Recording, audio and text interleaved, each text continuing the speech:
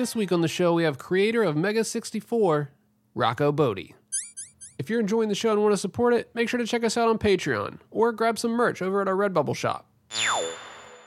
Yeah, sorry. I just had to drive out of town to visit family and realized about 3 hours into the trip that I forgot my mic, so I just had to run to Walmart and get a Blue Yeti.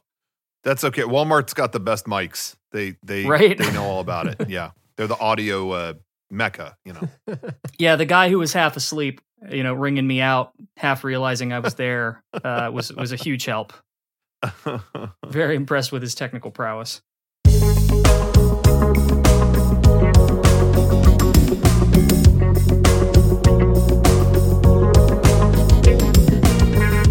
Hey, I'm Fingers. Yo, it's Apache Smash. Hey everyone, this is Days Ahead.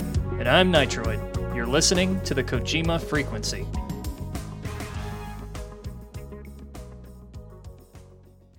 Last time I went to the Walmart electronics department, it was whatever the latest Mario game was, and I asked if they had it, and they were, for some reason, the person was in near tears. I didn't know that, so I said, "You have a Mario game?" And they just turned to me like nearly crying. No, we don't have that. Oh, my God. It's okay. Oh, everything's fine. It's okay. I don't know what I walked into, but maybe it was the Mario game. Did they want? Yeah, maybe there's some pretty hard levels in it. You know, It's like Cappy pops out and is like, "You got to make this girl feel better now." Yeah, I can imagine that's probably what it was. Yeah. You'll always see some interesting stuff at Walmart. I come from a town where, late, like 2 a.m. Walmart people watching is basically our city's pastime. Yeah, that's quite a hobby. What was that guy that you kept seeing, Rocco, at like the different stores? Well, I think y'all made like merch about him. What was it? It was like that like small little guy or something. The baby man. Yeah, baby man. That was a Garrett thing. So I don't quite know a lot about the baby man, but he kept seeing a man that I guess resembled a baby. Yeah, and shout out to Garrett. We had him on the show, last year cool. sometime. Oh, awesome. Yeah, it was a fun time. So I just kind of realized off the top of my head that two things. One, Mega64 Live was like the last show I watched before the pandemic. Yep, same here. Oh, no kidding. Yep. Wow. Didn't Early realize 2020? Early 2020, Richmond, Virginia. Wow. I'm doxing myself. Yeah, me and Days here were actually both at the Richmond, Virginia show that you guys played at that year. So. Oh, no kidding. Yeah. That's awesome. Me and you got a picture together. Remember the guy that could like bend his fingers all the way back to his wrist like it was nothing? Yeah, that's me. Oh, that's great. He did not look like he had a good time doing that, but it's all good. Well, it led to my second epiphany, which was that, and your opinion can, this is a bit subjective here, but we came into the pandemic with a Sonic film, and now we're coming out of the pandemic to a Sonic film. Yeah. It's poetic. The poster does look pretty dope. Or it's going to start up again even harder once this thing hits theaters. You never know. Sonic 2 is the reason that it kicks back up again. Maybe we're not reading the signs properly, Is this COVID-19 and Knuckles? Yeah. That's a title. I'm actually embarrassingly excited for the Sonic movie. I really like the first one. So we have friends here that worked on both of those. And our friend Tyson, he's been in a couple of our videos where we completely did not use any of his massive talents at all, and he just played an android in a Dragon Ball video. But he came in late on that first one because that first one was kind of already made. I think they were steering that ship in a questionable direction, and he kind of came in and made it what it was and really fixed a lot of it, I think. And but I think it sounds like from what I've heard, this second one, they really already have it all in mind in terms of like making this like, okay, this is an actual Sonic adventure. I don't mean literally Sonic Adventure, like yeah, but you know what I mean. It's not just because I think how that last one started, it was kind of like some guy making a comedy that happened to have Sonic in it, and it doesn't sound like this one is that. It sounds like they're really like going for broke on this. So yeah, they got a budget now. Yeah. I actually saw parts of the trailer that were like, oh my God, if I saw this as a kid, I wouldn't be able to sleep.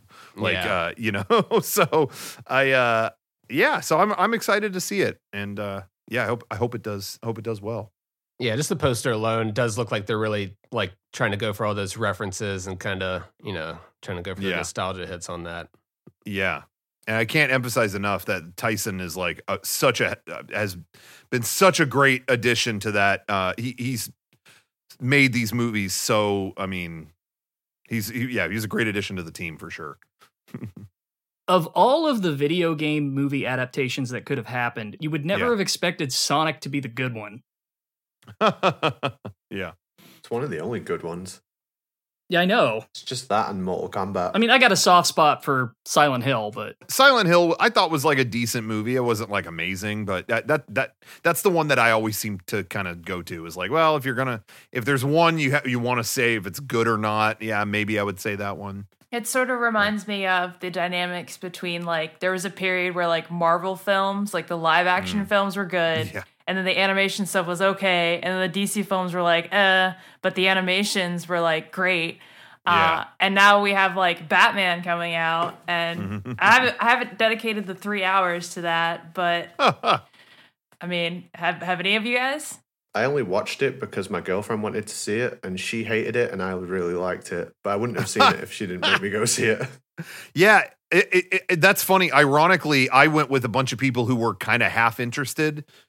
And they were all enamored by it, and I was the one who really wanted to see it, and I was kind of like, whatever. But I'm the only one in my friend group that felt that way. All my friends here really enjoyed it. So, yeah, I heard you talking about that on the Mega64 podcast. You were saying it's kind of like this no fun allowed, like you got Nirvana playing in the background. It's like, oh boy, it was just a little cringy to me. But I know people who thought that about the Christopher Nolan movies, and I never got that vibe. A lot of people felt like those were no fun allowed, and I never got that vibe. I thought they were, I was like legitimately having fun, watching Heath Ledger. I don't know. That might have just been me. They were crazy. They were like all over the place. Like, that's what I thought. And I thought, one of the reasons I actually liked The Dark Knight Rises, I know some people were mixed on that, but I thought Bane was a Power Rangers monster, so that's why I enjoyed it. He was just, hello, Gotham. Oh, I'm going to bring you to your knees. To me, that's what he was. He was the Power Ranger monster of the week. So I enjoyed it, but I get it. People weren't feeling that, but we know you appreciate some Power Rangers. Yeah. I want to see the new one again, though. I have not seen the new Batman yet. I don't know if I can commit 3 hours to a movie again after Dune and or The Matrix. I mean, shit. Yeah, that and The Matrix are the only two things I've really seen that are new recently. Yeah. I was mixed on Dune the first time I saw it, but I realized it was because it was the day I got my my booster shot. And then about halfway through, I started traveling to other dimensions. I was actually visiting the planet of Arrakis. Spice, like firsthand, yeah. I was seriously like, I thought I was fine. It didn't really, my initial like vaccine and stuff didn't really feel that or anything. So I thought I'll be fine. And yeah, I was like shivering and cold and like, I was not there the rest of that movie. So I watched it again later on HBO Max or whatever. And I was like, okay, I enjoyed that. When I'm not, shivering and flipping between worlds, I like that a lot more. Did you have like the doctor giving you the shot while also like putting another needle to your neck and being like, don't move? Yeah, the usual stuff, all that. Shot up with nano machines. Right. Yeah. I didn't get a chance to watch all of the video you did talking about the Matrix. But I sort of got the gist of what you thought about it. Oh yeah. Yeah. And I'm wondering, like, have you wavered on that, or are you still kind of where you were before? Or? No. I mean, there. You know what? It's funny. I was just thinking about this the other day. The more time goes on, the more I'm bothered that they had this other dude playing. Oh, sorry. Am I spoiling this for anybody? Should I not? I mean, by this point, we're all clear. I think. Yeah, I think we're okay. Yeah. Spoilers for everything. The fact that they had this other dude playing Smith has bugged me more since time has gone on. I'm like, I know it's like a new, version of him and stuff like that, but can we not get Hugo Weaving in there for a minute? So that's been bugging me more as time has gone on. But no, I really, I liked the movie, but to me, I was disappointed in the sense of it being like The Matrix Part 4, because I did not feel like it was the fourth chapter in the Matrix saga. I didn't feel like it was that, but as an epilogue to the story, I really enjoyed it. And I love that they are committed to not having a single Matrix movie be the same as the last one. I really appreciated that this just went in such a different direction. And in a way that was, to me, it was, I feel like that series is all about reinventing what you thought it was. And so, yeah, fourth one did that again. So I loved it, but I totally understand if normal functioning people are like, I don't know about that one. Yeah. It's Hugo Weaving was supposed to be in it, though, wasn't he? I thought that the plan was to get him. Yeah, at one point they talked with him before filming, and he was like, that might be difficult because I'm doing a play overseas. And then so they dropped it. But then I think all that got canceled, and he could have done it, but they just never went back to that. And I think, but I kind of understand, again, it's supposed to be like, I'm torn because I want to see Hugo Weaving again, but I also feel like I've never seen a character more annihilated in a movie than Smith in the third one. And so part of me still feels like just to see him again as he was before would be kind of antithetical to that a little bit. But just as a fan of Hugo Weaving, I wanted to see him do it again. So right, I love watching him in anything. Yeah, he reprised the role in a commercial for General Electric, I think. And I saw that. Oh, that was like just dessert to watch that. That was just like, you want a little more Smith? Here you go. And him, him offering the lollipop to the kid, like red or blue. I was like, yes, thank you so much. I needed that. There's this whole debate around that movie. I'm still not kind of completely sure where I've landed on it yet. Yeah. I admire it a lot from the perspective of an artist, right? Yeah. It made Nitroid reassess Metal Gear Solid 4, which is like my favorite response to the film. Well, that's where I was sort of going with this, is that sorry. I kind of very famously, no, you're good. I kind of very famously have a lot of issues with Metal Gear Solid 4. Okay. In that it's sort of deconstructing the idea of Metal Gear. Yeah. And see, I love stuff like that, but yeah. It's that game comes in and is like, hey, that's a really nice Metal Gear Solid 2 you got there. It'd be a shame if something happened to it, you know? Yeah. And the Matrix Resurrections sort of does that with the entire Matrix franchise up to that point. It doesn't sort of do that. It does that. Yeah, you can definitely see why Kojima supported the fuck out of this movie. He was like, yep, right. Exactly. So, but there's this whole debate around it that I hate to sort of boil it down to such a simple idea, but the phrase you hear a lot is it's bad on purpose. Right? I don't know if you're familiar with that debate, but like I was curious like where you land on that if you've got an opinion. Yeah, I mean, I don't necessarily think it is bad on purpose so much as it is if we're talking about specifically the Matrix 4, I think it's just so again, I think of it as an epilogue. So to me, it's kind of like the like highly stylized, very specific kung fu and things like that is definitely in the rear view mirror. And it's sort of kind of taking a step back from it and looking at it like, what, there's the scene. This show definitely took a turn. I'm like, let's analyze the scene from the fourth Matrix movie. No, go but for I remember, it. That's what we do. This is what we do here. Yeah, but I just remember there's that, he's at lunch with Trinity or whatever. They're chilling in in the Simulate Cafe, and and she's like, all these things you made, like, you must be so proud. And he's just kind of like, just wistfully kind of like, yeah, I guess we made some kids happy, And I think, I just think there's that attitude through the movie of like, what did this all mean? Did it mean something? Even later in the movie, Neo's, when he's like out of the Matrix and all that, he's talking to Bugs and he's like, all this stuff. Like, I kind of feel like the system won. Like here I was, talking, we were all about rebellion and we were about this and that. And I don't know. Yeah. Things suck. Like nothing really changed. And Bugs is like, no, like by you doing your thing, like things did get better. There's a lot of shit that sucks. There's always going to be another like battle, but like you made your mark. Like you should be proud of that. Even if it seems like we still have to fight and whatever. And I think I kind of look at the whole movie like that. Yeah, the honestly, the kung fu stuff was disappointing, but it's almost kind of like Yeah, that's not really the point. I wouldn't say it's bad on purpose. I think what's there is serviceable, but I think the movie's more concerned about the drama around what did this all mean rather than, oh, we got to impress you with this next fight scene. It's going to like, wait till you see the sequel to Bullet Time. You know, they almost kind of poke fun at that. So I don't take it as bad on purpose rather than, you know, it's just in commentary mode. You know, it's more, I don't know. This movie knew it was not going to be like this huge blockbuster action movie. Like it knew that. Yeah. And I guess you could make the argument, you know, by saying like, yo, we're not trying to do that this time. I guess you could make an argument that that's kind of bad on purpose. Like you're not even going to try to match the heights of the action in the other three. Well, you're kind of, you know, maybe you're kind of sabotaging, you know, but I just think they're going for a different kind of movie. Just like in, you know, Metal Gear 4, I don't think they necessarily want to make the same game again. It might tie into the DNA of some of the other ones, but I don't see it as bad on purpose versus just really trying to make a different statement than the other ones. I don't know.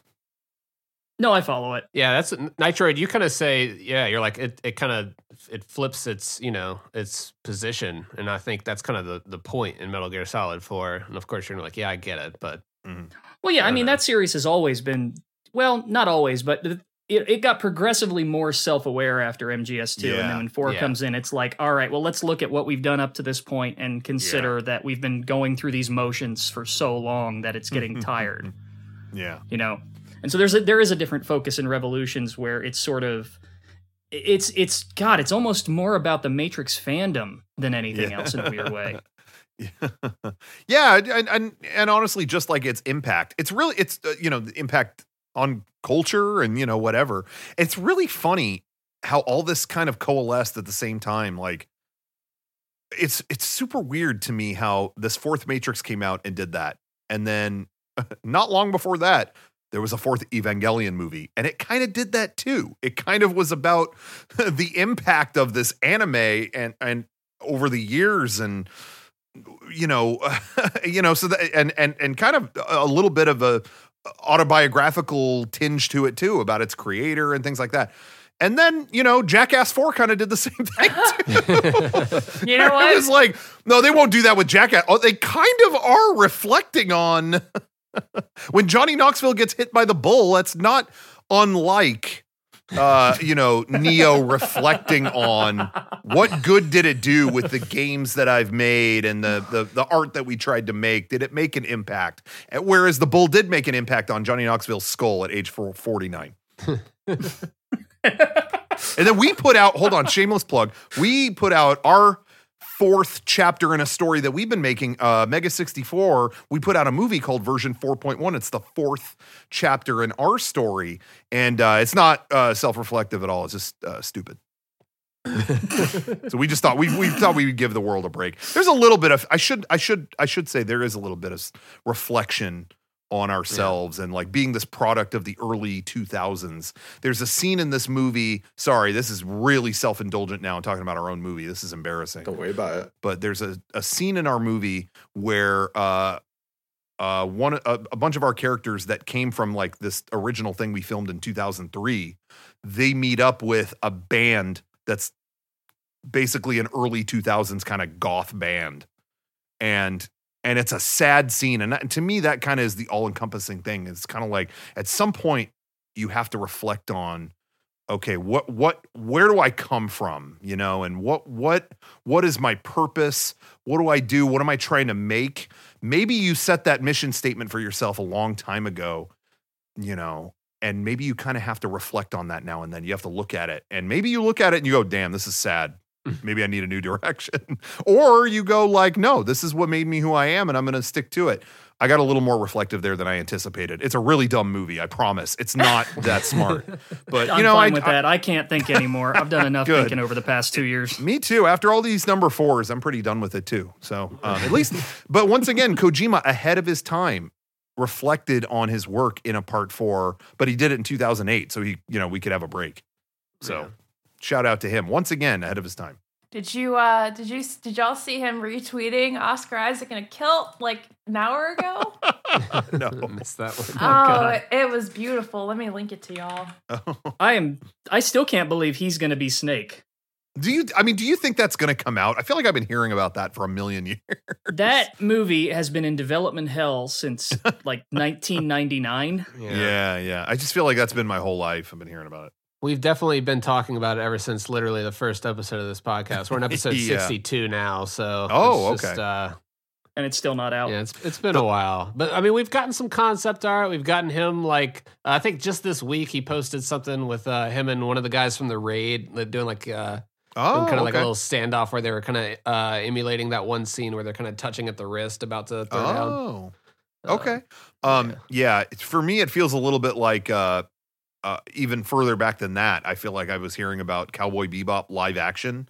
I feel like I was hearing about that for like 77 years. Yeah. And With like then, Keanu Reeves' Spike. Yeah. I remember reading that on like Ain't It Cool News back in the late 90s or early 2000s. Oh my Oh, gosh. that's a deep cut. Oh my god.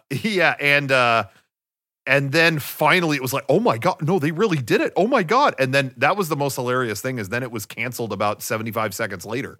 So that was, I feel like my whole life I heard about that and it was like, and it's gone. Oh, okay.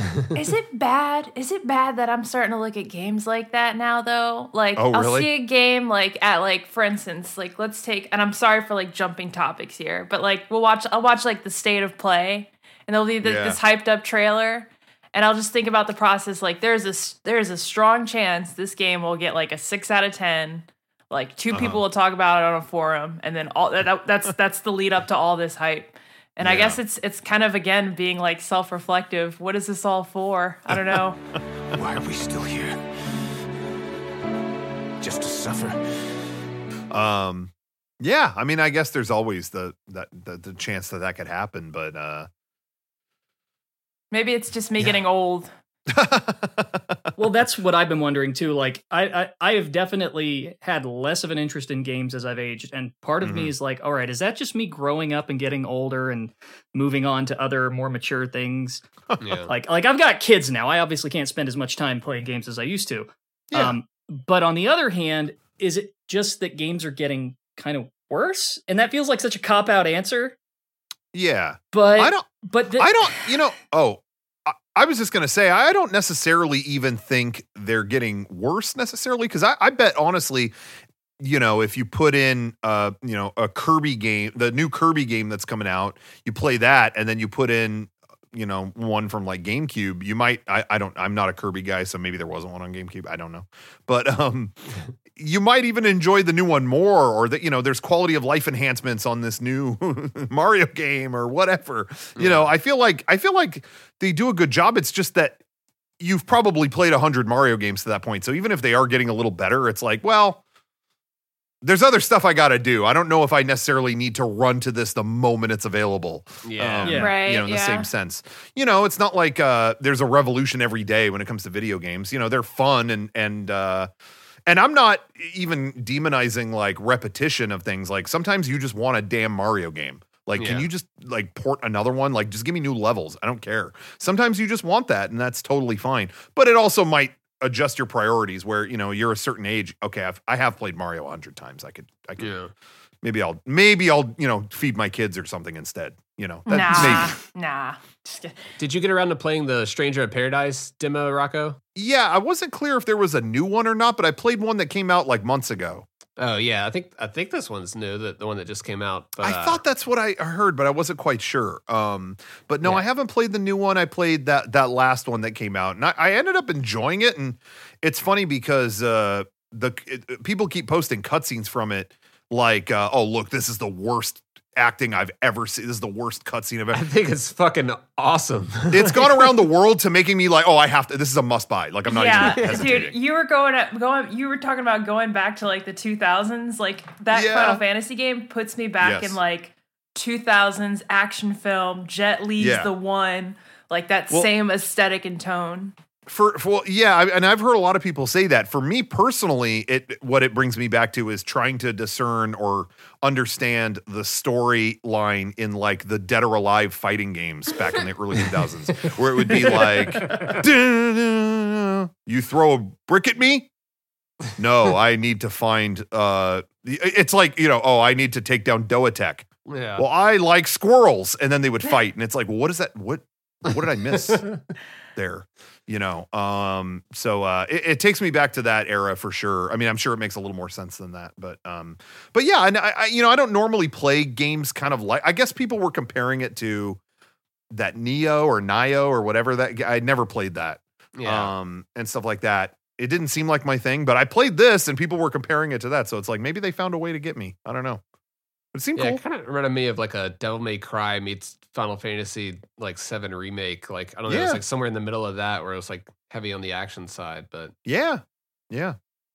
Final Fantasy Rising Revengeance. Yeah, it's just like a fun action game. I was like, okay, See? I guess this is Final Fantasy. And the guy's just, this guy just goes bullshit and turns on some fucking like Linkin Park new metal sounding stuff and walks away. It's just got this attitude. It's like, oh, okay, I'm having a good time. But I'm also in the camp of we need to return to this. We need to return to a time where we were combining more words in the titles. So Revengeance, that was cool. But, again, I want to do a self plug here. Our new movie is called Mega64 version 4.1 Revengerection. And that sort of ties into the story. We wanted to bring back that kind, I just really missed when you had to figure out what words were being combined. I'm sure you guys have discussed Transfar Ring. Yeah. I had this is the Kojima podcast. Kojima. I'm just going to call it the official Kojima podcast. That's what it is. We'll take it. We're official now, guys. That's not the one that Kojima. We did it. That's our one. Please don't kill us. I see a red dot just coming through my window. Oh, that's okay. That's okay. Thanks, Rocco. No. Yeah, cheers. No cheers, problem. Rocco. Well, I all I wanted to say was, and this is going to be, I know this might spark some jealousy among people listening to this, and I hope that I hope the divide is not too great, but I can say that I had the honor of, I think I was one of the first people to hear outside of their own company, the term Transfar Ring. It was said to me over the phone, and I got it explained to me like what each part of the word meant. And that was a night I'll never forget. It was about 2 a.m, California time. So I don't know what that is in Japan. That might be like 6 p.m. or something like that. I'm not sure. But hearing the explanation behind Transfar Ring, I'll never forget that phone call. So was that back in 2011?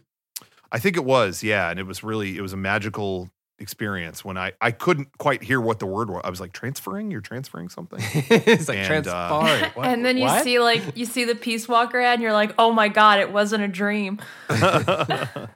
Yeah, hearing them describe it, I think it was, if I recall correctly, I don't remember if they went into it in the final thing that came out, but it was like transfer your save, far, meaning you could go play your game far away, portable.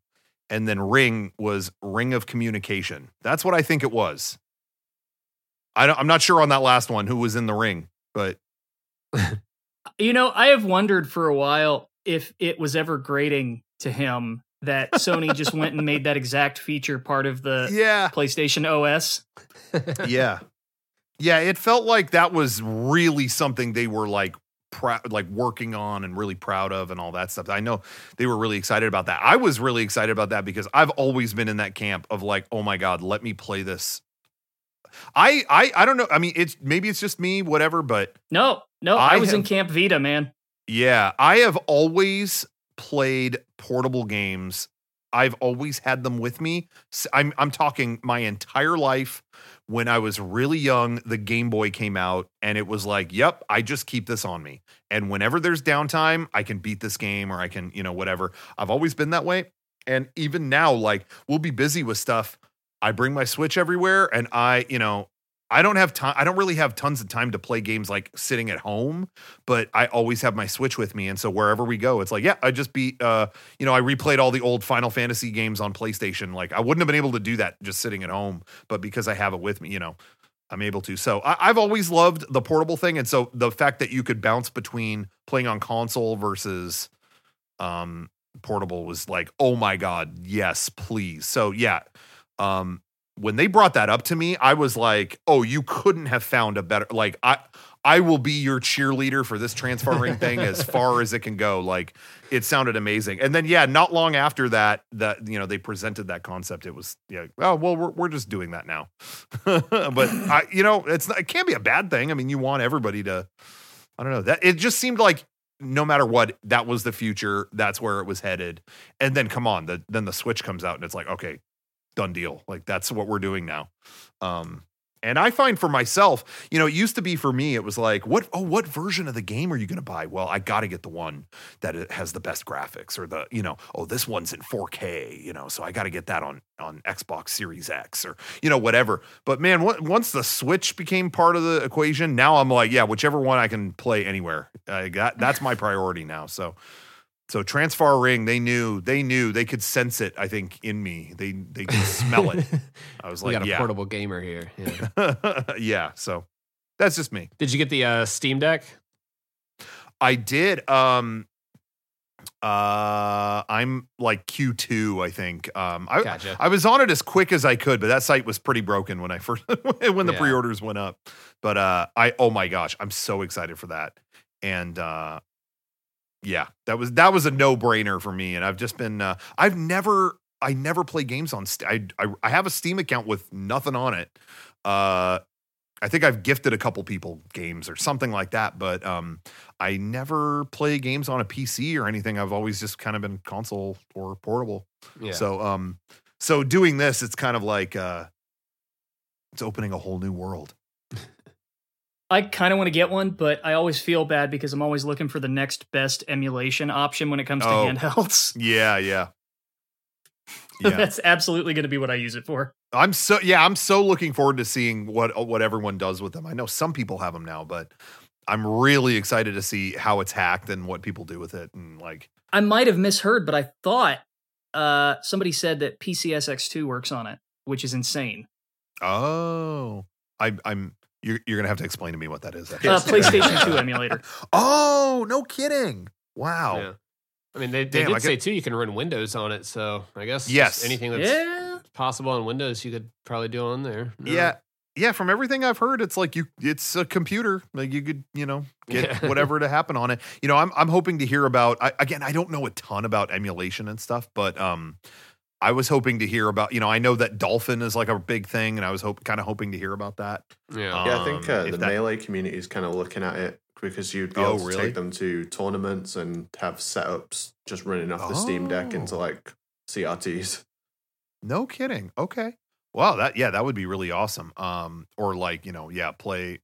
I just want to play some of the older Zelda games in HD. Dude, the Wii U at this point got the Wind Waker. We're going to talk about, this is an official Zelda podcast now. All right. They got, Wii U got the HD Wind Waker. They got the HD Twilight Princess. I didn't like turning on my Wii U. It would take about 3.5 years to boot up, and I just didn't want to get involved. Put them on Switch. I'm ready to play those right now. I'm an unabashed Twilight Princess defender. I loved it. Thank you. I'm ready to play it. I'm ready to play it again. When Twilight Princess was over, I was ready for them to like, okay, you're going to have to like reinvent Zelda. Like you can't just do this again. But as a last ride, I did enjoy it. So I'm ready to play it again on Switch. Where is it? Bring it to me now. I'm ready. I'm waiting. I am still holding out for them to do like a Zelda Maker.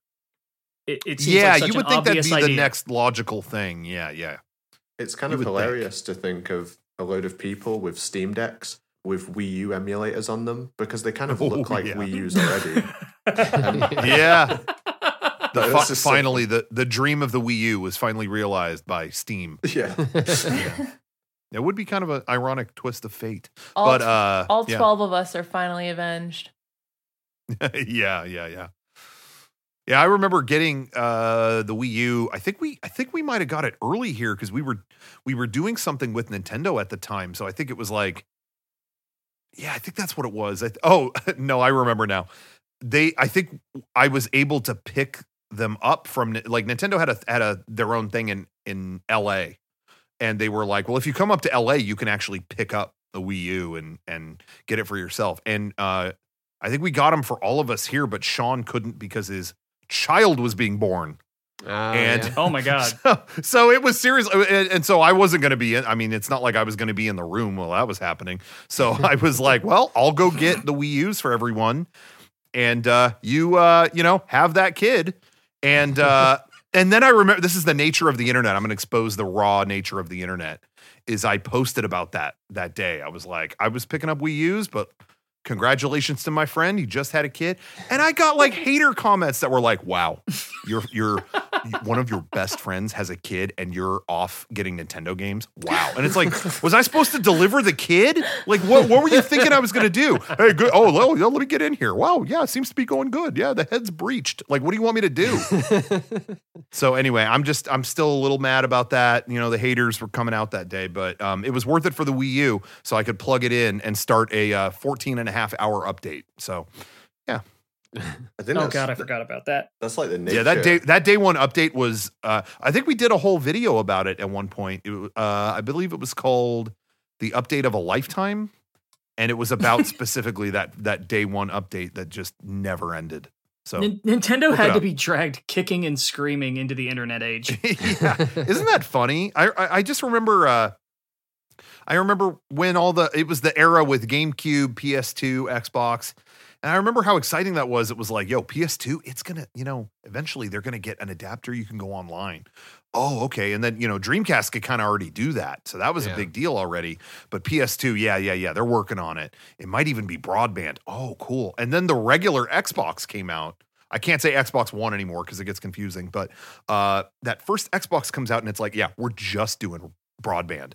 Whoa. Oh my God. Like no one I know even has broadband yet. This is like a future system. Wow. Yeah. And then, I remember specifically like they were interviewing Nintendo at like Space World or some old show they used to do or something like, what's your online plan? And they were like, well, we don't know. oh yeah. That's it. And it's like, well, we don't know really like, how do you make money from that? I don't know. Oh, okay. And that was it. They just dropped it there. Yeah, a lot of people think the internet's going to catch on, but Nintendo's not banking on it. It's really incredible. It's really incredible how, like it's 2022 and occasionally I still hear about friend codes. It's like, what? Yeah. What's going on here? I don't know. They'll get it by like, 2 generations from now. Yeah. Yeah. I would hope, but we'll see. Before I die, it'd be cool to see them kind of do the internet in a, engaging way.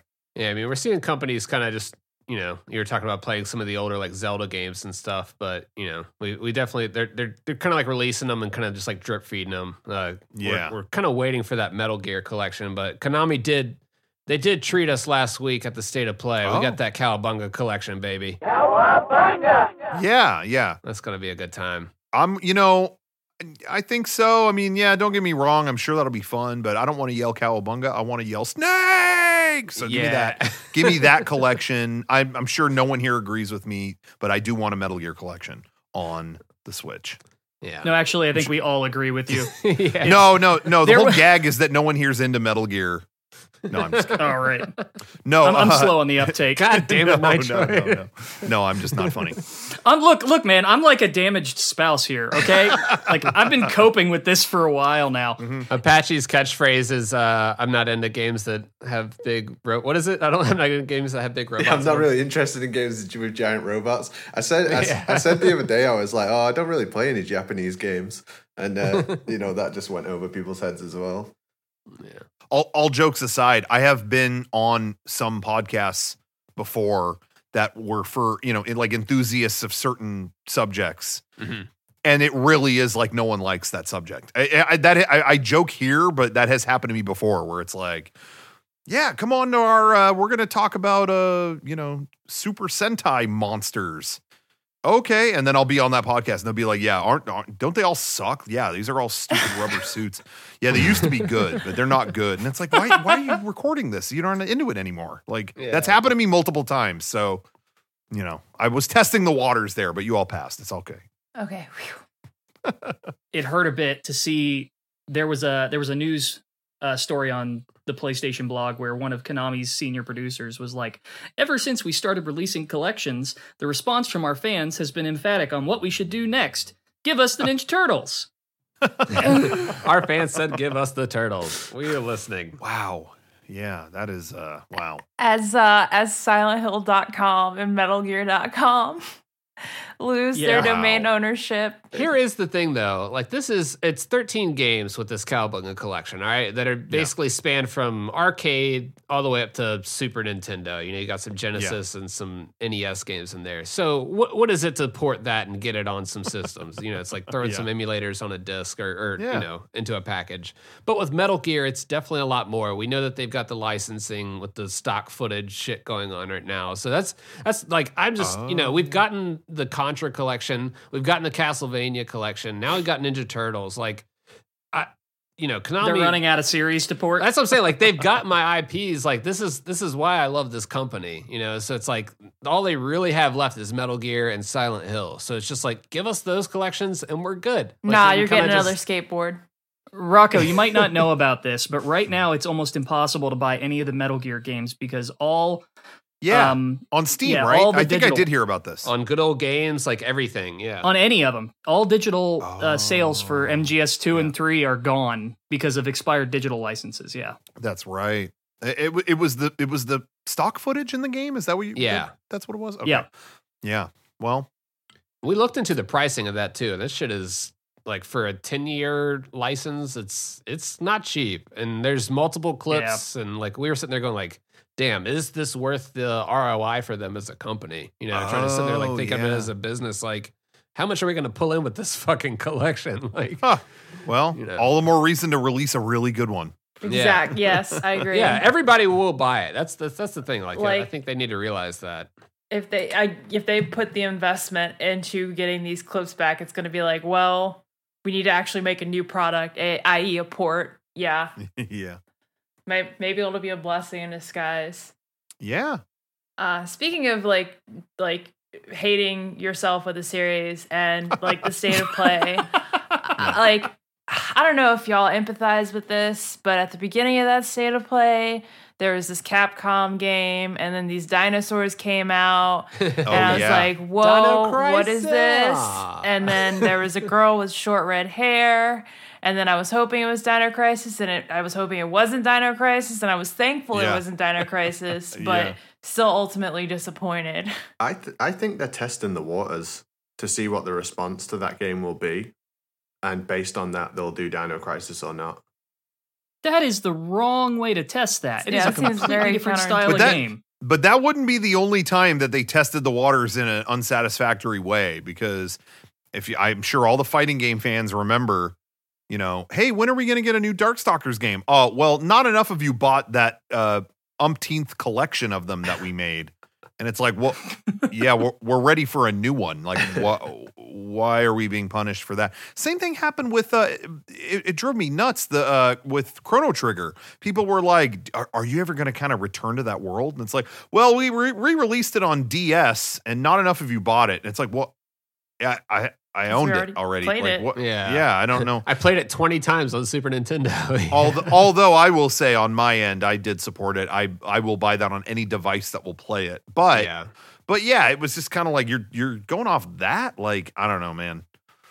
Can you imagine? I mean, just not to go off on Chrono Trigger now, but go ahead. If they announced a new one today, that would break the internet? Am I wrong? Heads would explode. No, am I in my own little bubble on that? I don't think so. Yeah, because this whole Chrono Cross thing, like everybody's like, oh great, yeah, like okay, cool, but like, damn it, that's not really the news that we wanted. I mean, at least give us a Chrono Trigger update, but maybe that's in store. I don't know. Yeah, maybe that will show people. No, Chrono Trigger is like the one game that's revered almost as much as Final Fantasy VII, and you saw how the remake announcement went.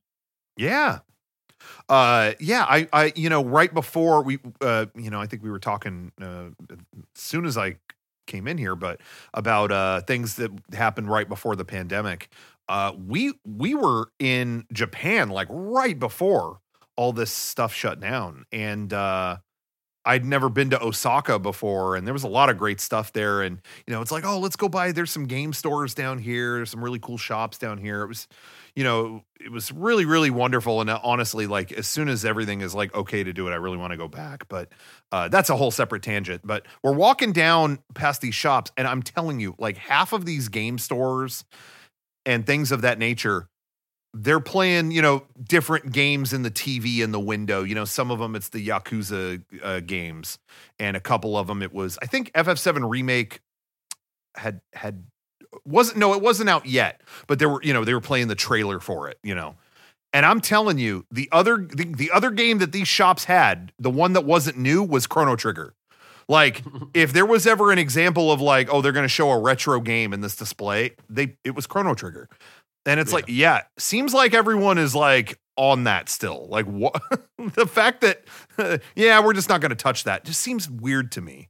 And I can't imagine it's just based off of that DS version didn't sell. Like, that just does not compute to me. That DS version is ridiculous to buy on eBay or anywhere now. Oh, it's I've heard. Yeah. Just unbelievable. And I mean, that was it was almost that much like the year it came out. I think when it came out, I was working at GameStop like a billion years ago. And, I think it was like several months after it had been out, it was used for basically the new price. And then it was more expensive than it was new. And just, Yeah, I remember, I think I got mine right before a trip. I picked one up in like a Best Buy or something. I remember it had the sticker on it that was like, the first pressing comes with this poster or whatever. It was like, okay, cool. And then, I remember I had other friends that were like, I can't find it. I was like, oh, sorry about that.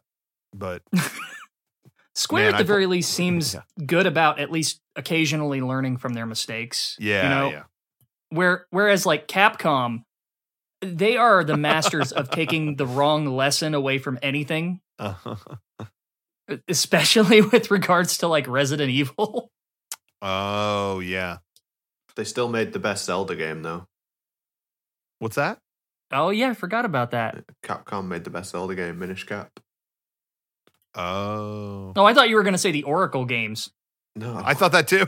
Yeah, same. I liked all those. They weren't my favorite ones, but I did like them. I enjoyed them. Yeah, good time. I mean, is it still wrong that I'm still kind of mad about Mega Man Legends 3? You wouldn't believe how much in my house somewhere, I'd have to dig it up. You wouldn't believe how much Mega Man Universe stuff I have. You remember that game? Oh God, I forgot about that. It was gonna like make your own Mega Man or whatever. Yeah. For some reason, I was really going to. I don't know what was happening. This was like 2008 or 9. I don't remember, but Comic-Con, they had like, I was just right place, right time for a bunch of this, but I think Inafune was at Comic-Con, and we were exhibitors, so we were in the hall before they opened. So I think I walked over to him like, hey, could you sign this thing? And he signed a poster for Mega Man Universe. That's awesome. Then right after that, we went to Tokyo Game Show that year, and it was like, again, we were I was there with another exhibitor there, and they, for some reason, I think before it opened, for some reason, they gave me a bunch of Mega Man Universe stuff. And then like a day later, canceled. So I have the amount of merch I have for this game that never existed. I don't know why. I'm not even like that big of a Mega Man guy, but for some reason, I have a drawer full of stuff for this game that never existed. I know that's not Mega Man Legends 3. Oh my gosh. But no, that's still hilarious though. I love stuff from a canceled project like that, Like the fact that they got to that merch stage and then we're just like, nah, we're not going to do it. That's like having like a defective like a defective product, the first line of it, and it's rare, Yeah. Oh yeah. I'm sure I've got some of those too. God. Look, I know this is kind of a trite question, but going to conventions and things like that, I haven't gone to a convention in ages, and not even because of COVID, but okay. Just the number of connections you guys have to make the videos you've made are it's just staggering. Is that more or less how you've been able to do that? Is just going to conventions and just kind of just rubbing elbows with people? Like it's amazing. I think a lot of it is yeah, I mean maybe I think it's a bunch of stuff. I think, when we started doing, we did the videos for GDC back in like 2006, like the Game Developers Conference. They needed some video stuff. We did it for them that year. I think that's what it was. Gosh, that was a long time ago. And, and then that went kind of good. And then we came back and we kept going to that show for years. And definitely that was one where that's a show where, it's really just developers going to it. So we had no right to be there really. We're just kind of like, yeah, we made videos for this, but now that's done. So we'll just kind of walk around and, you didn't understand half of it. I'd walk around the hall and it'd be like, yeah, this new graphical engine called, HyperGenX 360 Plus Mobo. I'm like, yeah, good. Yeah. I'm not going to use this, but thank you. Like people trying to tell you about, things they've made or whatever. But even if you didn't understand it, it was really neat being there. Like, whoa, like everyone here's on this wavelength. They make this stuff happen. I don't know. I've always appreciated video games from like the art side of it, where it's like, I'm the kind of person that like I don't like playing games on a hard difficulty at all. I really just enjoy exploring them. Like, oh man, look, you made this. Like, like I appreciate how it all comes together in a way. Yeah. That's always been my enjoyment of games. So being there and seeing how people do that was very I don't know, that meant a lot to me. But yeah, being at that event, it's really only developers. If I'm using a random example, not that he would necessarily do this, but if Shigeru Miyamoto was walking around on the show floor at San Diego Comic-Con, oh my gosh, forget it. It would be a mob. But at GDC, he could kind of do that. He's there and it's like, it's just other developers going like, oh, okay, cool. We're, you must have a meeting. It's not like a fan convention where you get just more the, Yeah, I mean, there's a little, every now and then there'd be something that's like, okay, if you're a fan of this type of game, come to this thing and it's cool. Again, everyone who works in games, I'm sure is a fan of something, but this is where we had the advantage because we weren't working on anything important.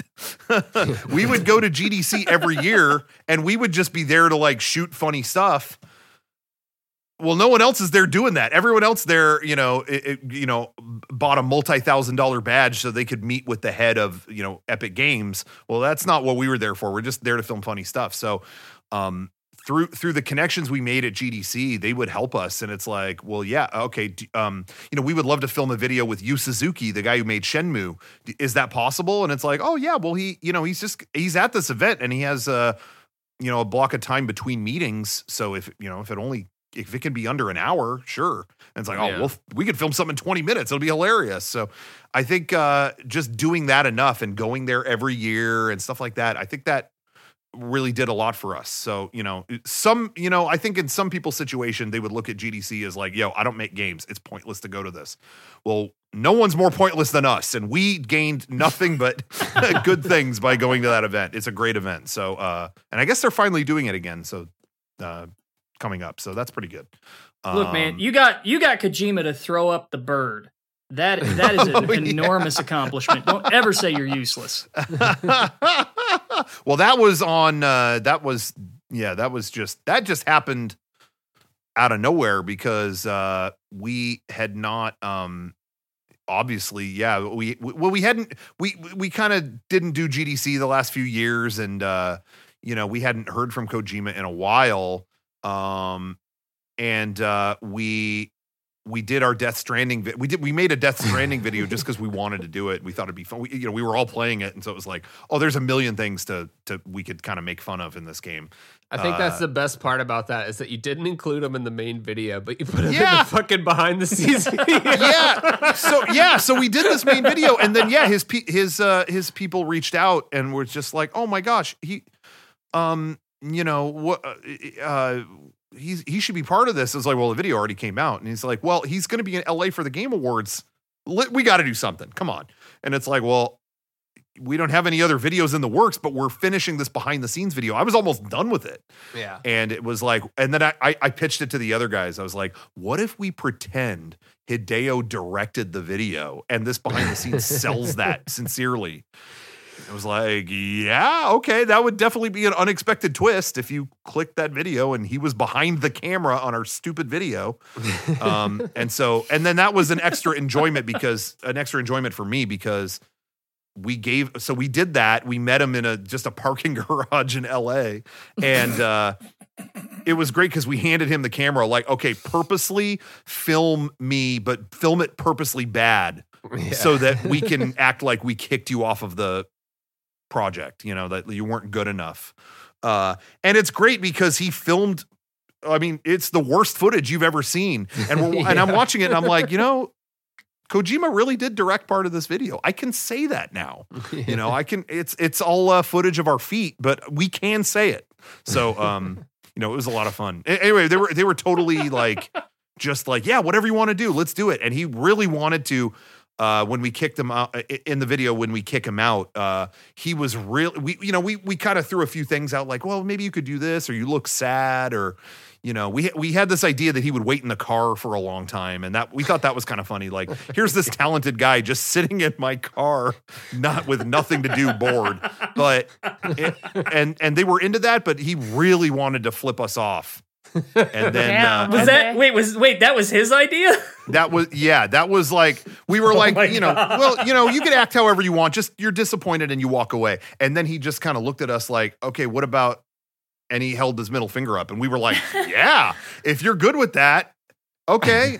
And then we did the take and do you guys curse on this show? I can't remember. Oh yeah, we're good, man. Go for it. So then he puts his middle finger out and goes, fuck, and walks away. And we were like, whoa, did not expect that. And then, he kept doing other takes where he was every time yelling that word and flipping us off. And then, his assistant, as soon as it was over, was like, yeah, that's really funny. We're going to bleep that, right? Are we good to bleep that? It was like, of course. So, anyway, so that was entirely his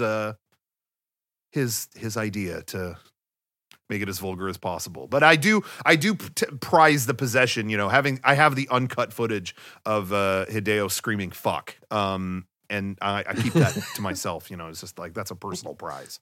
Put it on eBay for like $1 million. NFT. Maybe, and I'll split it with him. We'll work out a deal. Future Minister of Education Award for Fine Arts by the Ministry of Cultural Affairs from the government of Japan. Yelling fuck. It says fuck. Episode title sorted. That's right. He got that award. Yeah. I forgot about that. Yeah. Well, I'm glad he's able to accept awards again. That's a good thing. Doesn't have to have Jeff Keighley go out there. And you guys were talking probably a few weeks ago on the Mega64 podcast. You were talking about like growing up, in the 80s and stuff, kind of growing up with like the typical military stuff and not really being into that, like G.I. Joe or, just those kind of bland series like that. But then what Metal Gear kind of brought forward was like that sense of, like a fantastic setting where there's just weird shit going on. I thought you guys really, closed in on it right there. It's like, Metal Gear is something kind of just different, than normal military shit. Absolutely. I have always been a fan of things that walk the line, when it comes to like, there's a lot of stuff out there that's like hard sci-fi, okay, Star Trek. Yeah. That's sci-fi from the moment you walk in. It's starships and space and whatever. Don't get them started on Star Trek. Well, I've always loved stuff that walk that line. I was really into the TV show Lost when that aired because it was like, a bunch of people stuck on, they crash on an island. Okay, that's an okay premise. Oh, but there's a sci-fi thing. Okay. And Metal Gear did that perfectly. But I have to say, like, when that was kind of first blowing up, I did not play the series from the beginning. When it came out, I always thought it was like, it's a bunch of military stuff sneaking around. That is just not my thing. My first Metal Gear game was 4. Metal Gear Solid 4 was the first one I played. Oh, wow. Because I kept hearing about how it was concluding and, people online kind of debating about what do you think about this and that. And as I was seeing this, I was like, whoa, this is way more bizarre and borderline supernatural than I ever expected. That had to be so confusing. It was, but but I was kind of fascinated, like, whoa, where did the lore go in this series? And then that sounds like a great trip. Yeah, well, as fate would have it, I was flying back from the East Coast in like 2008, the week the game I think came out. And I was flying out of like Philly or something, and the flight, it was one of those terrible airlines where I got there and it was like, oh, you actually had to get here even earlier, so we're locking you out. It's like, well, I'm here. Like, I have no bags. Oh, no. I have no bags. I'll just walk on the flight right now. I'm good. No, you actually had to check in even earlier than you did. And it's like, I'm ready. So I had to wait like 6 hours at the airport for another flight or something crazy. And I sat there and I was like, how do I kill 6 hours? And I was like, that new Metal Gear looks pretty cool. I'm just going to read the lore on Wikipedia. Oh, no. And I sat, Oh, no. I sat and went through the entire thing, and I was like, this kicks ass. I'm ready to play this. And that game was a 10 out of 10 experience for me. It was like, dude, I've never seen the commitment to a game's story like I have in this. This game had the balls. This is my first entry into Metal Gear, and I'm just watching this like, this game had the balls to just kick you to the curb for a minute. Oh, you're having fun playing? Yeah. Here's a 90-minute movie about what's happening next. And I just appreciated that boldness so much. I was like, I have never seen a game just walk in with that much gusto that could just go, yeah, you're done playing for a while. Sit down, pop the popcorn. Check this out, And so when that was over, they won 2 Guinness World Records for that. That's and well deserved. I think I deserved a similar Guinness Award for how long I held my pee in, but that's another story. But give us a warning before, like, hey, this is about to be 90 minutes, just so you know. And if 14 does that, preload. Final Fantasy 14 does that. I think whoever did that, like, learned that from Metal Gear Solid 4. I was just about to say, I was just about to bring up Final Fantasy. Even before 14, I'm going old school. Even back in the day, I want to say, like, I could be remembering this wrong, but I thought it started with the Super Nintendo ones, maybe the PlayStation ones, that there would be times where it was like, hey, we're going to stop the game for right now. Save. Like, you better. Yeah, those intermittent saves. Yeah. The ominous save point. Yeah. Yeah. That was your unspoken. Because I remember 7 doing that. It's like, okay, I need to tell you what happened with Sephiroth in Nibelheim. Okay. And then just go to black. You want to save? And it's like, oh, we're in for the long haul. So, yeah, so that has been a thing. Maybe Metal Gear should look to that. But I was just blown away by the presentation of that game and how far it committed to its lore. I love a good lore dump. Some people are like, oh, the exposition. I'm like, I could eat this up all day. Same here. So I was loving it. And then once I beat that, I was like, welp, the rest of my summer will be playing these in going back and playing the rest of them. So did you do it in release order from there? I think I'm trying to remember if I think part of me thinks I think I might have played them in a very weird order. I'm trying to remember. I might have just gone 4, 1, 2, 3. Metal Gear Machete order. I need to hear the Rocco order. Hold on. That's what I did. No, I think I did 4, 1, 2, 3. I think. Okay. Did you do any of the like Metal Gear, like the MSX, the retro ones? Like, no, I mean, I had played those kind of back in the day and was not very good at them. But so I read the lore behind them. I absolutely read any story bit you could extract from them. I had read. Gotcha. But no, I played the first one. I've attempted it quite a few times. But other than that, I played the solids from I think after that it was 1, 2, 3, and I played. At the time, I had seen a lot of the original Metal Gear, so Metal Gear Solid, I should say, on PlayStation. It's not like that was entirely foreign to me, but I hadn't played through it all myself. Gotcha. So I did. I was like, I think I know enough about that. I want to play, and this might be controversial, but I was so into Metal Gear, I bought Twin Snakes, and I was like, okay, if I'm going to see how this is compared to the other one. And I honestly, I really enjoyed it. I've since, I've played both versions multiple times at this point, but I've always, I've always been pro Twin Snakes. I enjoyed it. I thought it was fun. That's a good game. It's a good time. Yeah. Yeah. I think where people get pissed off is like when you start saying it's like, hey, this is the definitive replacement for the original PlayStation 1. And it's like, all right, let's simmer down. Like, well, slow down there, buddy. No, but I mean, yeah, but every fandom's got sort of their hot button issues that are just ultimately dumb. But I do love it. It's a great time. Like, Twin Snakes is like just. I love the headcanon that it's Otacon retelling the story. It's like, it's kind of just like hyped up a little bit, and he's kind of exaggerating and just, him at a bar, like, let me tell you, he backflipped off a missile. Off a fucking missile. Yeah. To me, and my favorite type of media, I've said this on our own podcast and other stuff a billion times, so there might be some people tired of me saying this, but my favorite media always walks that line of like serious and funny. Like if you can walk that line perfectly where it's like, this is the most serious thing ever, but like, what are we doing? I love that. Where it's like camp, it's like legitimately great, but also campy.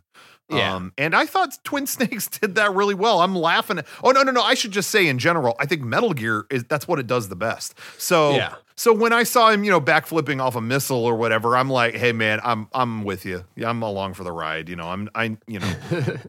There is that meme that like compares all the original games. It's like, okay, so you're telling me all this bullshit in the originals, and then like you're going to complain about backflipping off of missiles and Twin Snakes. Okay, I got you. Like, yeah. Even backflips off Ocelot on a motorbike in Metal Gear Solid 3. Yeah, yeah. So I was forgiving. I do love that hallway flip in Twin Snakes when he's sitting there outside of Liquid Snake and Ocelot, and he just like does a cartwheel over the hallway or the door threshold, like 6 feet in the air. Yeah. Yeah. I like that. And then 10 minutes later, like Liquid does like a cartwheel type thing, like a cartwheel jump on the ledge by Metal Gear. Yeah. Oh, yeah. It's been a while since I played that, but there's some good maneuvers in that one. Did you ever get around to some of Kojima's other games like Snatcher and Police Nuts? No, not really. I know friends. I have friends who are really, really into those. And again, I've kind of like experienced them through bits and pieces. But no, I'd never actually had, because there never was a convenient way to play them for me. We painstakingly kind of recreated a Police Knots poster to be in the background of our Metal Gear video we did, but that's probably the longest experience I've had with with either of those. Oh, Nitroid, do you want to tell him the MIDI story? Oh, right. Yeah. So we told Garrett this, but yeah. Yeah, this is kind of funny. The Metal Gear Solid Sweeted video that you guys did, which is amazing. It's the highest production value sweeting I've ever seen. Oh, thank you. Yeah, I love that video. Thanks. Wow, thank you. But there's a scene in it where I'm going from memory. It's been a while, but you've got one of the exclamation points pop up behind a guard, and you play the sound and the alert music that plays with them, right? Yeah. You guys used a MIDI that I made when I was a teenager. Oh, no kidding. Yeah, and shoved onto VG music. Oh my gosh! Wow. Were you happy or mad when you? I was like, "Oh my god, that's amazing!" I somehow made it into a Mega64 video. Wow. Well, I'm glad. I a lot of times for those videos, I mean, I really like to dig into like old sites or like, for like our Ava video, I was digging MIDIs off of like old like tripod websites from the late 90s, like Angel Fire websites, stuff like that. A lot. Right. Yeah, GeoCities. The MIDIs are small enough that they exist still on some sites like that. In some, they're like KB big, yeah. Yeah. So every now and then I like to dig those up. It just adds to the fun to me. So I'm glad. Yeah, I hope that was okay. I try to reach out when I can. That was amazing. To make sure it's cool, but Oh, there was no way you were going to find me from that thing. Yeah, I figured no one would mind if it. Yeah, I made that in like early 2000s, I think. That's awesome. What a small world. Well, thank you so much for giving us that gift of music. That terrible 10-second clip. You guys, are y'all gonna maybe do some future Metal Gear projects? Maybe sweet some Metal Gear Solid 2 action, or we've talked about doing like what we did that Metal Gear video. What's next, and these types of videos that we do, we call it our in 5 minutes series. Is we recreate these big stories and try to make them all with homemade materials. And I'm just explaining this in case anybody hasn't seen these or whatever. We did the entirety of Metal Gear Solid, and it's all made out of like cardboard and yarn and stuff like that. Yeah. We really enjoy doing it. We've done more kind of anime. We find, I don't know, I think the tricky thing with Metal Gear is that it's all kind of based on real world gear. And so I think for a lot of people, when we put that out, there were a lot of people that were like, well, this actually just looks like the gear, like it's almost, it was almost too good. It's too good. Yeah. Whereas like when we've done like Dragon Ball Z or Evangelion, these are such colorful, weird things that when you recreate them in cardboard, it's like immediately hilarious. Cause like, oh my God, what are you trying to do here? Like, the Dragon Balls are made out of basketballs, and Frieza's got a trash can on his head, it's kind of immediately funny. Whereas Metal Gear, honestly, our buddy Garrett, he built all the props. He almost did too good a job where it was like, oh, you straight up made this. Like, so it's hard. We've been thinking about it, but, yeah, it's hard because we really want to continue the Metal Gear series, but we also love the zaniness and the colorfulness of anime.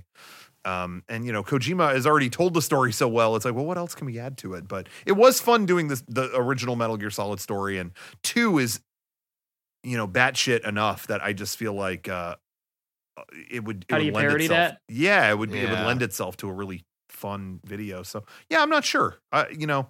It's kind of up in the air. We have a few more other ones I think we want to do first, and then maybe we want to return to the Metal Gear world. Return to Mother Base, so to speak. Yeah. We do know that you're big into the figures and stuff. You do your figure review. Yes. I mean, I don't know if you've seen what Konami's been doing with their collectibles and merchandise lately. It's been pretty shocking. Oh, I thought you were going to say, I don't know if you've seen what Konami is doing with their figure update videos, because I was like, are they ripping me off? What are they doing? Get me on. They haven't released shit lately, actually. Yeah. Okay.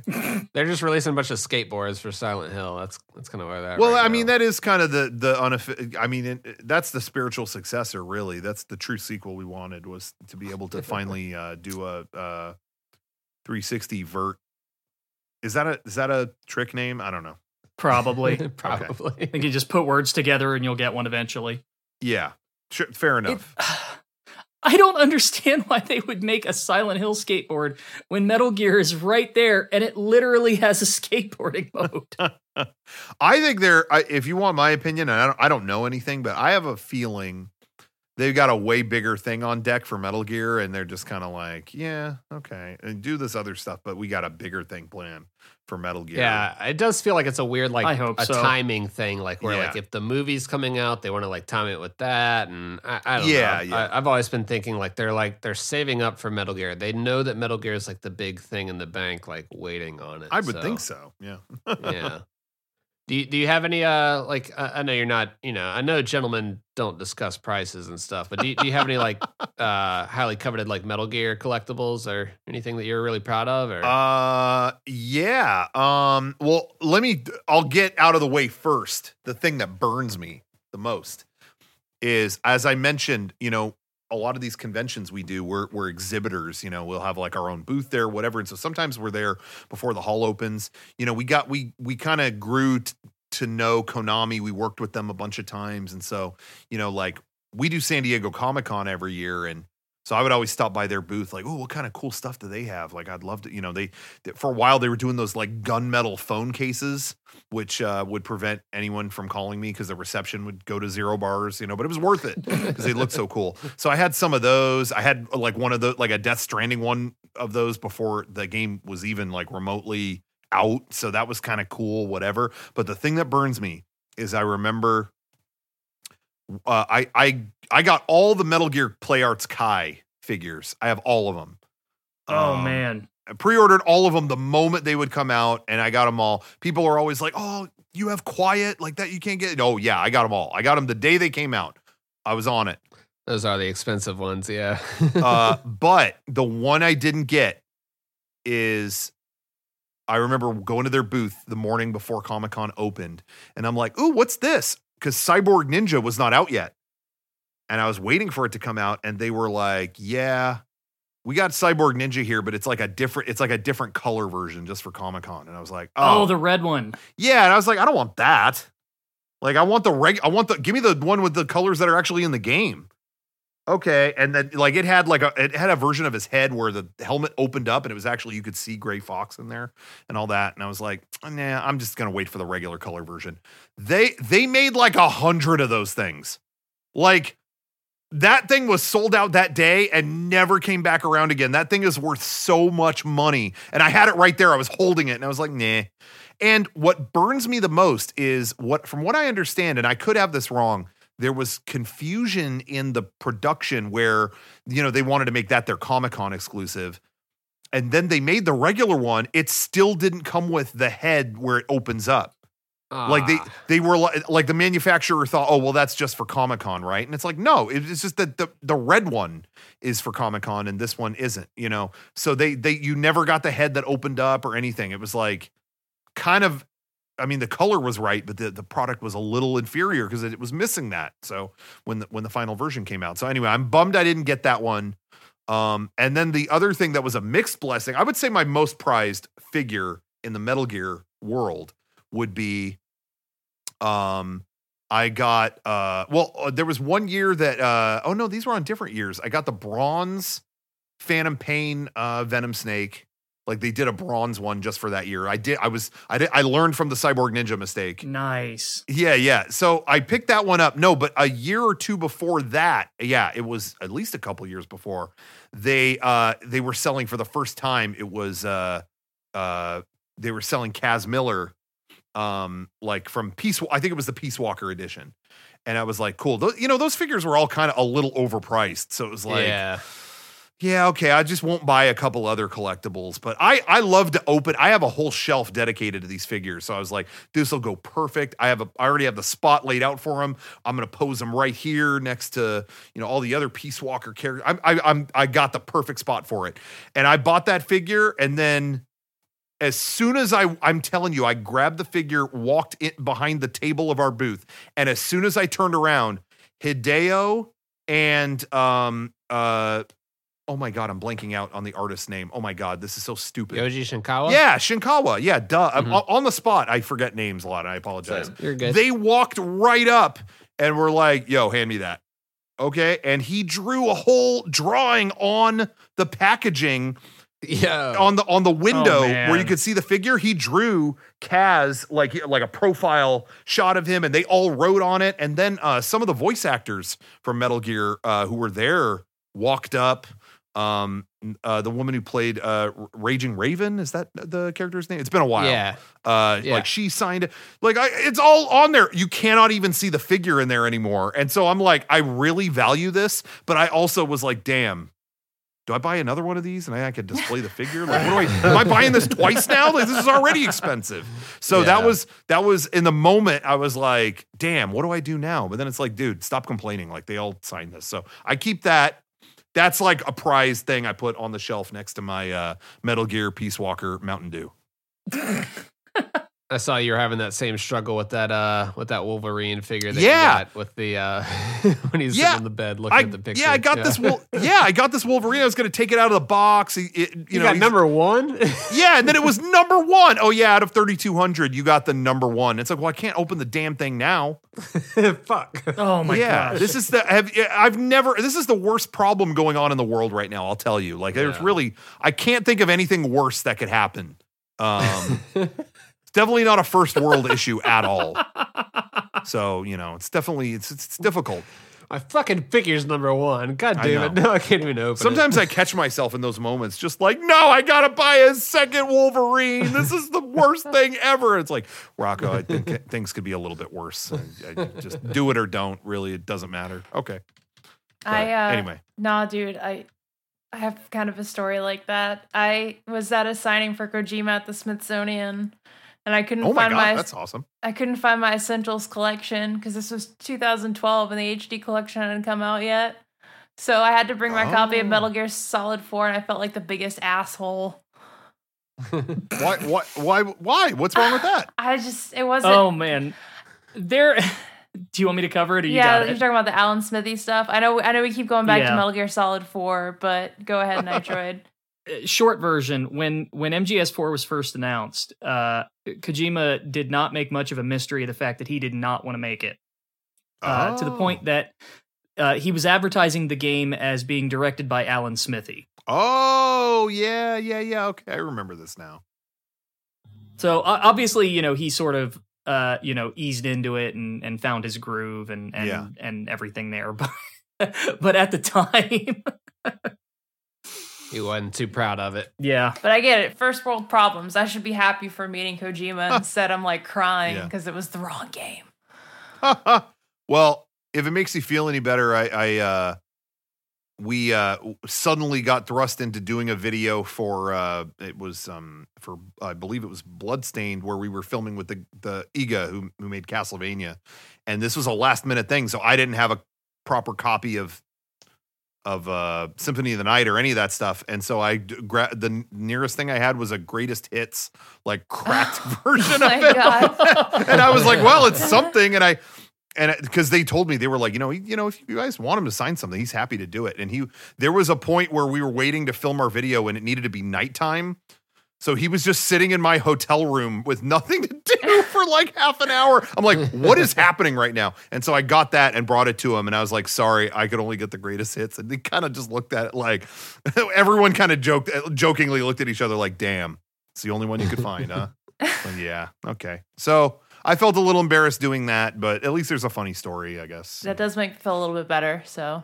And Metal Gear Solid 4 is I don't know if you guys have gone around in circles or some don't like it or anything, but I mean, I love it, so I still think that's pretty awesome. I've come around a bit. Yeah, he did change his opinion since the new Matrix came out. That kind of made a bit. He's like, wait a minute, I appreciate it now because I kind of like this whole deconstructing thing. But yeah, this is my character arc. I've always been a fan. I thought it was great exposition wise. I was eating that shit up just like you said. It was just good. Although I will say, I talked before about how I played them in a weird order.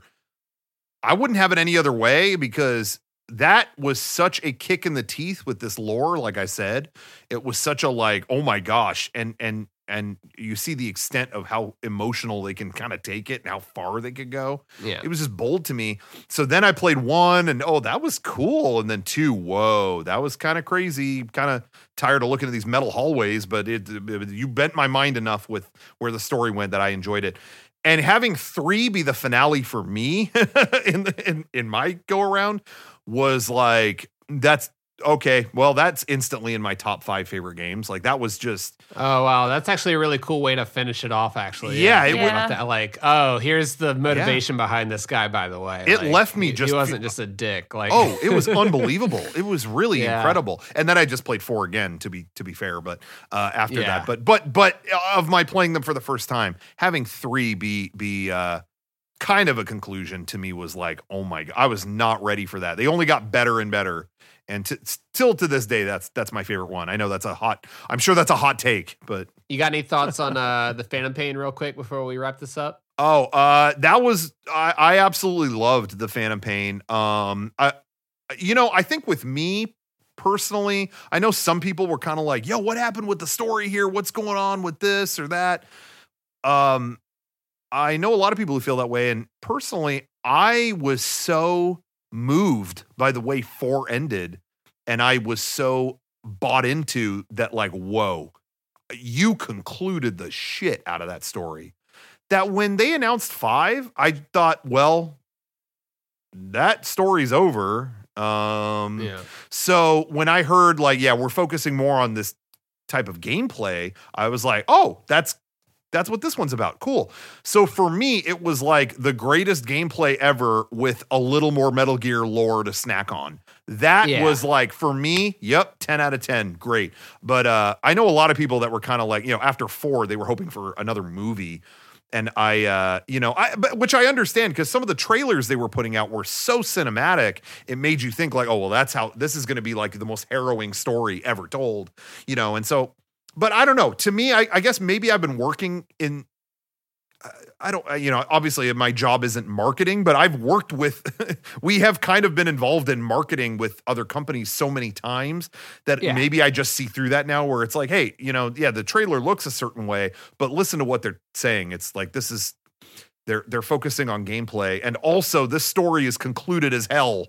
So like, where this is just one little thing, like how he's actually alive in the second too. Like it's like, by the way, that was a decoy. The first, he didn't actually die. Exactly. So to me it delivered. It was like, here's some more lore to snack on. You want to like I was getting pizza and listening to those tapes and just sitting there, and I was having a great time. So I really enjoyed it. And I will say too, I mean, I know it, there's like definitely remnants of like, ooh, maybe this was cut out, or maybe this was, what's the story behind this being omitted, and what's this and that.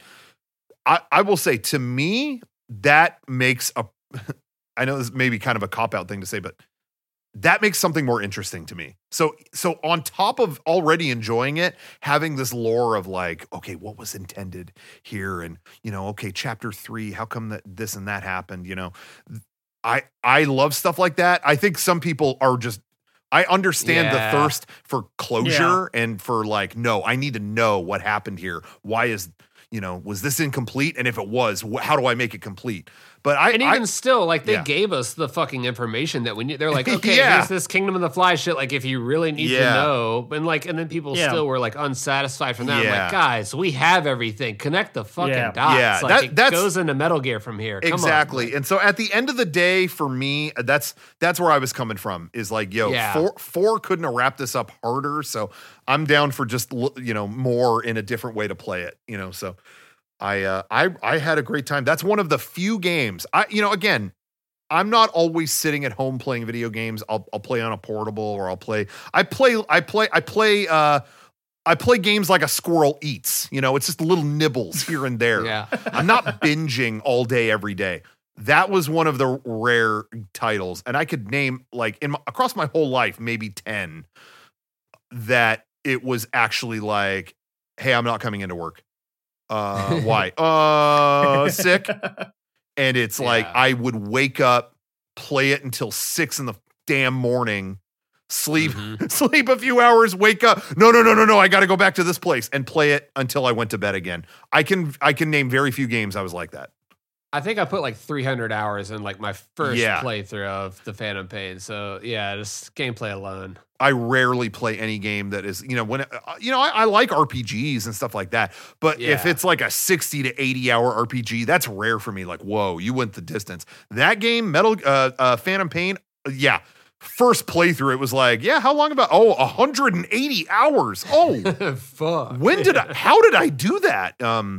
And, so that was a problem, but I think it came out right after we had gone to PAX in Seattle, and I think I actually legitimately was sick, and I think it was the happiest I ever was to be sick, because it was like, oh God, I'm just a snot factory. Oh, you better not come into the studio. And I was like, wait a second, this might have worked out, and I played it for that whole week. I know we were wrapping it up. Can I tell you one funny anecdote from PAX? Yeah, absolutely. That was just for your sake, man. We're all good. Yeah. Well, no, I should probably get going in a minute, but I think I've kind of told this story in pieces before and other stuff, but maybe, obviously I haven't been on this show before. I want to share this because I think it's important, and I want to clear my name and make it clear. So it was 2015 Phantom Pain came out, right? Isn't that when it came out? I think so. That sounds right. Yeah, I think it was. So what was going to happen was PAX in Seattle, the big video game convention. We do it every year. That was going to happen. And then I think like the Friday during PAX or whatever, by the time I flew home after the show, the Phantom Pain was going to be sitting there waiting for me. No better feeling than that. Oh my gosh. Can finally play the new Metal Gear game after we finished the show. But PAX was getting closer. We were busy with a lot of stuff. And it was like, damn, dude, we don't have any new videos to show at this convention. Like, we had a big panel planned and we don't have anything to show at it. And it's like, damn, what could we do? And it's like, let's not think too hard about it. Let's film just a fun video, edit, something we could edit in one night, just something fun, and we could at least show it at the event. Okay, cool. What should it be? Well, Metal Gear Solid 5's coming out. I stayed away from everything. I watched a couple of the cinematic trailers, but I didn't know anything about it really. I wanted to go in fairly cold, but I was like, we'll call the video Metal Gear Solid 5 spoof. And it doesn't have to have anything to do with it. Like, it starts with us playing Metal Gear and then something random happens. I wanted people to watch this video like, what the hell did that have to do with Metal Gear? Like, what was the point of that? I clicked Metal Gear Solid 5 spoof, and then immediately they get pulled away from the game and something dumb happens. So we're just spitballing ideas. And I was like, okay, what if it was, Kojima always has these big conspiracies.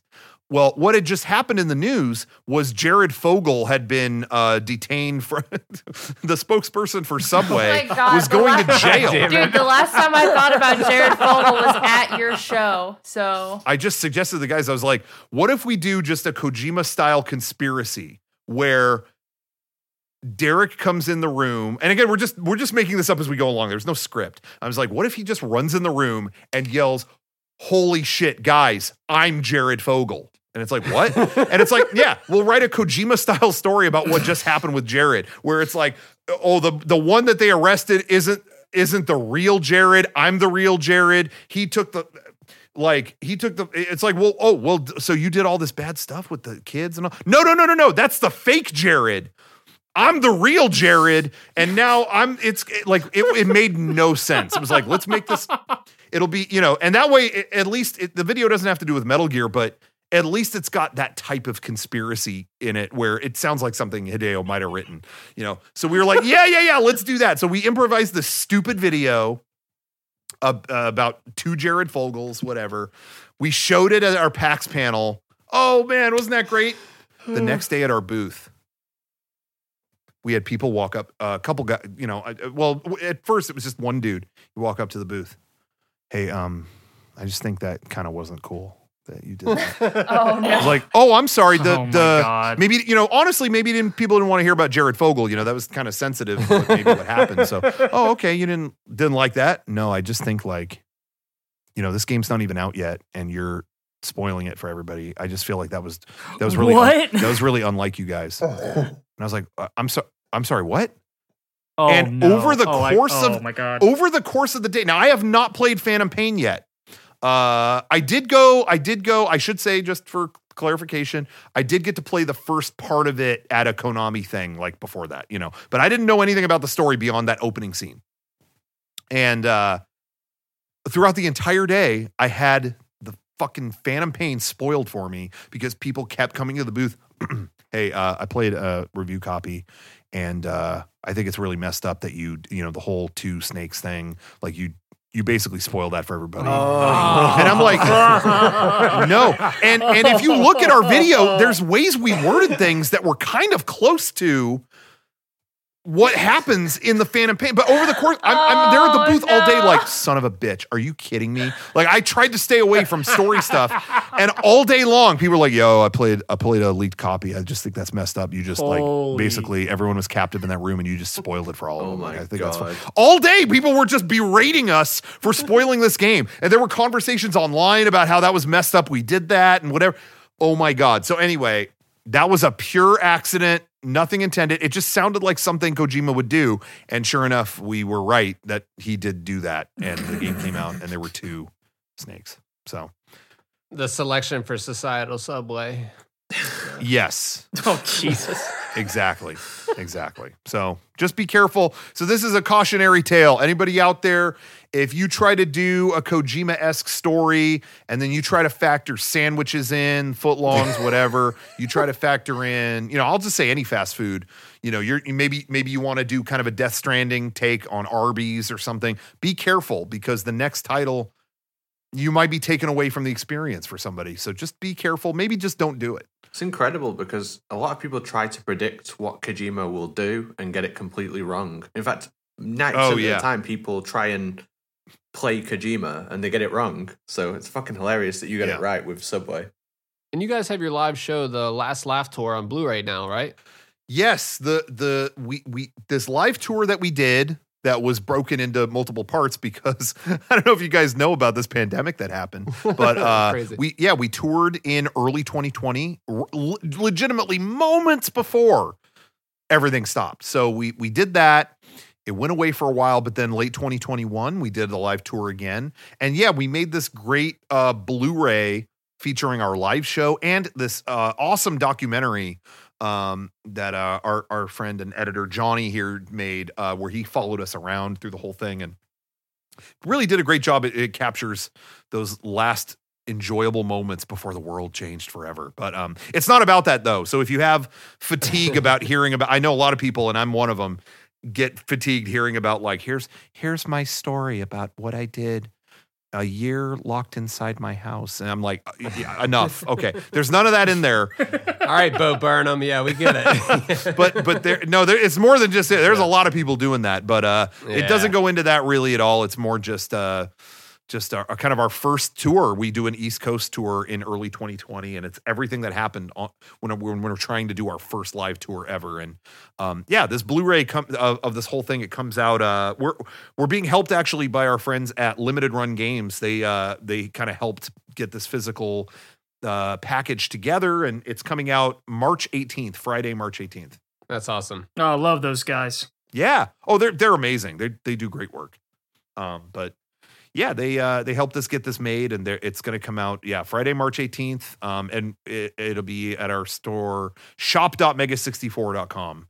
I think eventually it might be in the Limited Run store as well, but at least on release day, it'll be shop.mega64.com. Awesome, man. And in select Subway locations. It'll be cheaper than the damn sandwich. When was the last time you went to Subway? What happened to I'm going on our old man rant now. First of all, gas prices. Second, it's not even a $5 footlong anymore. It's like I heard a dude on my trip the other day saying, I need you to put 84 on pump 3. Uh-huh.